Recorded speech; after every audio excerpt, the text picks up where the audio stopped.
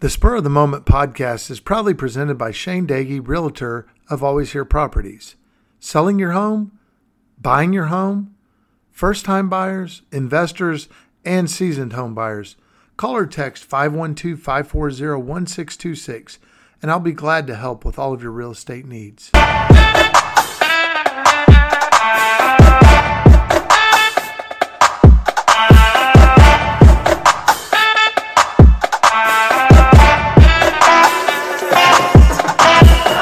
Good evening, ladies and gentlemen. Welcome to the Spur of the Moment podcast. I'm your host, Shane Doege. And I'm your co-host, Drew Doege. Welcome to episode 170 of Spur of the Moment. Yeah, coming straight from the Simonator Studios in the heart of Texas. The Spurs lost another one. That's 8 losses in a row. They lost to the Memphis Grizzlies 120-108. That drops the Spurs record of 3-10 overall. They're sitting at the bottom of the Western Conference standings and improves the Memphis Grizzlies record to 3-9 overall. Two teams at the bottom, but Memphis got the best of us on this one. Rough night for the Spurs. What do you think, Drew? Another blown lead. Another 19-point blown lead. We were up by 17 at the half. Our largest lead was 19, and we still lost this game. I just don't know how we lost this game. A tough L. Desmond Bain and Jaren Jackson Jr. both had 25 plus. Those guys were phenomenal. They also had 17 from Williams off the bench. And the Spurs turned it over a lot in the second half. We were good in the first half. In the second half, we started to turn the ball over. Just a rough night. What were your thoughts on it? Yeah, and to me, that's just our youth showing out. I think a lot of times you'll see a lot of energy and excitement for a game, and it's hard to stand the whole 4 quarters. And that's what's going on with the Spurs right now. And it's leading to a pretty bad run, a run that I'm not sure I thought we were going to have all season, but here we are. Let's listen to what Greg Popovich had to say about this one. Well, we've been there before. You know, we had 18-point lead, I think, at some point, in the first half, but we just have trouble sustaining. We get those periods where the physicality builds and we go dry offensively. And when you don't score and you're in transition defense all the time, it makes it difficult and the leads dissipate. So it's just that consistency to continue to score because when you're going back on defense all the time, it makes it really tough. That's the bottom line. Felt like we saw a good amount of minutes. Good. Felt like we saw Victor five for a good amount. What's the early impression of those lineups with him at center? He's learning. I don't think we're amazing the world in any way, shape, or form, but it's certainly a learning process for him. But he's amenable to it and, coming along just fine. Anyone else? Thank you. All right, so short and sweet for Pop and kind of just talking about the learning and the growing process for the Spurs. Let's get to our top 2, bottom 2. Drew, who were your top 2 for this one? Yeah, so number 1 on my top 2 list was Victor Wembanyama, who made history in this one. He had 19 points, 8 blocks, 4 assists, 13 rebounds, while shooting 6 of 17 from the field and 2 of 6 from the three-point line in 31 minutes. Became the 3rd teenager ever to have 8 blocks in a game. What a game for Victor Wembanyama. That is just an amazing night, and I think one of the best games of the season with 8 blocks. That is just crazy. So he's number 1 on my top 2 list. Number 2 on my top 2 is Cedi Osman, who had 13 points, 5 boards, 4 of 10 from the field, and 3 of 7 from the three-point line in 24 minutes. Let's see what your top 2 looks like compared to mine. Yeah, I had Keldon Johnson at the top of mine. I thought he had a really good game for the Spurs, and not to slight anything that Vic did. I mean, obviously you're right with the 8 block shots. That was big time. But Keldon had 22 points. He knocked down 4 threes, and I thought his shots came at a really clutch time when the Spurs needed them the most, and so that's why Keldon's my number 1. And then number 2, I thought. Went back and forth on this one, but I just can't deny the 8 blocks. I think you're right. For a 19-year-old to have 8 blocks in the game, that's something we don't see too often in the NBA ever. And, he also had the 19 points and 13 boards as well. But the question that I have for you is, Do you think this year, and I know this happened with David Robinson a lot during his playing career and Tim Duncan a time or two, do you think we get a triple-double of points, rebounds, and blocks in a game with Victor Wembanyama this year? Not this year, but definitely in the future. He might have a game with 15 blocks in the future. That'll be pretty awesome. So something to look forward to in the future. But, these 8 were big time. So that's why he was my number 2 on my top 2.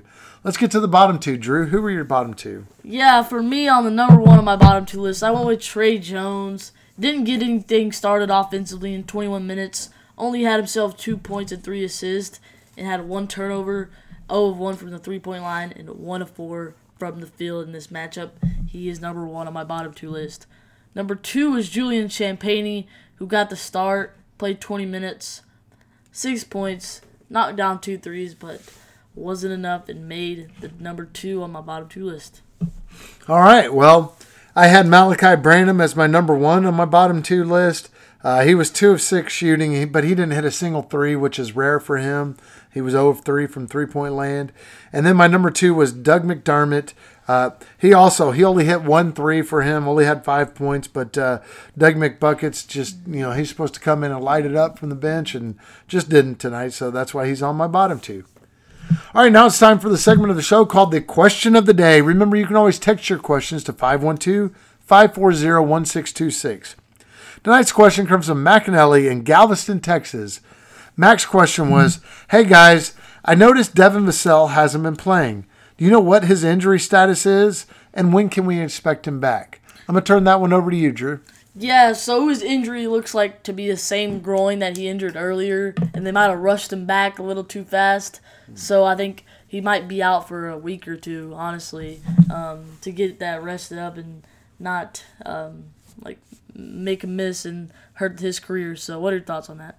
Yeah, no, I mean, I think you're right. The groin, I thought it was crazy how quick he came back from it, because I've had one of those and it lingers for a while, especially, and I wasn't an NBA basketball player, so I can just imagine the running and the jumping and the cutting, that takes a toll on that groin muscle. So I think it's probably best to hold him out, especially while times are tough for the Spurs. But also, let's not forget, he's one of our best players, so that also has added to this losing streak, the fact that he hasn't been available for a lot of them. All right. Thanks for your question tonight, McAnally. That's a good one. Let's get on to this day in Spurs history, Drew.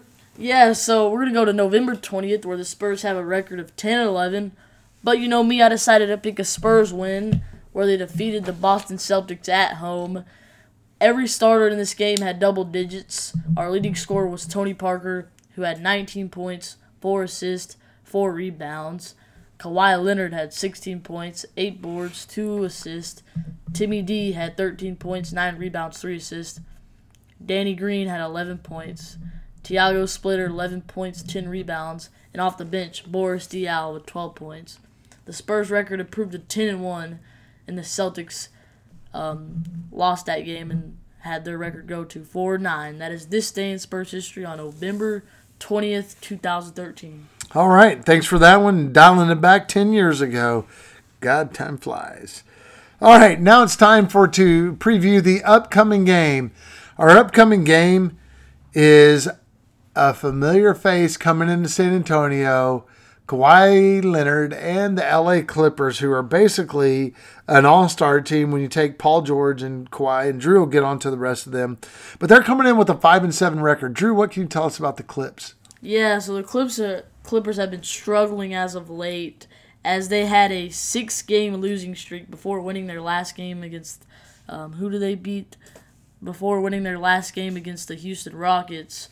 They just hadn't gotten things to click, but it looks like it's starting to click. Their leading scorer is Paul George, who has averaged 24 points, 5 rebounds. Kawhi Leonard, who's been very inconsistent this year, is averaging 21 points. Harden's averaging 16 points, and Russell Westbrook's averaging 13 points. Those four is a big four, but they've been struggling as of late. What are your thoughts on the Clippers lineup? Yeah, I think they're a really talented team, and they're a really talented team, and they've got a lot of talent. And I think, I'm sorry, my son let our cat inside the house, and he's trying to get in our studio. So I apologize on that. That's the sorry for that. That's the Simonator that he let in that I wish we didn't have. All right. Not Simon. We love Simon to death. We say he's just not supposed to come in during our episodes. But going to be a tough matchup for the Spurs. Sorry about that, fans. But that was just surprised me a little bit. But anyway, that's that one. And Simon's back. He's coming to check on us. My son not only lets him in, he has a tough time getting him out. So anyway, who's your player to go off? What's your prediction on this one, Drew? Yeah, so for me, my player to go off is going to be Zach Collins. After a couple of good performances, Zach Collins is going to be my player to go off. My prediction for this game, I do have the Clippers beating us. I think things are starting to click over there in LA. Give me the Clippers by 12. Yeah, I think I agree with you. I think the Clippers are going to get us. I think it's going to be a tough night for us. But my player to go off for the Spurs in this one, I just think matchup-wise, I think I'm going to go with Jeremy Sohan again. I think Sohan's going to have a good night, and he's going to match up well with Harden and then kind of go from there. But I think the Clippers beat us by 16. I think it's not going to be good for the Spurs, and I think our losing streak is going to continue, unfortunately, and then we get to see them again a couple nights from there. So doesn't get any easier for this Spurs team. So we'll get on to that as we go. That brings us to the end of this episode of the Spur of the Moment podcast. Thanks for joining us, ladies and gentlemen. Drew, would you take us home, please? Yes, thank everybody for listening. And as always, go Spurs, go!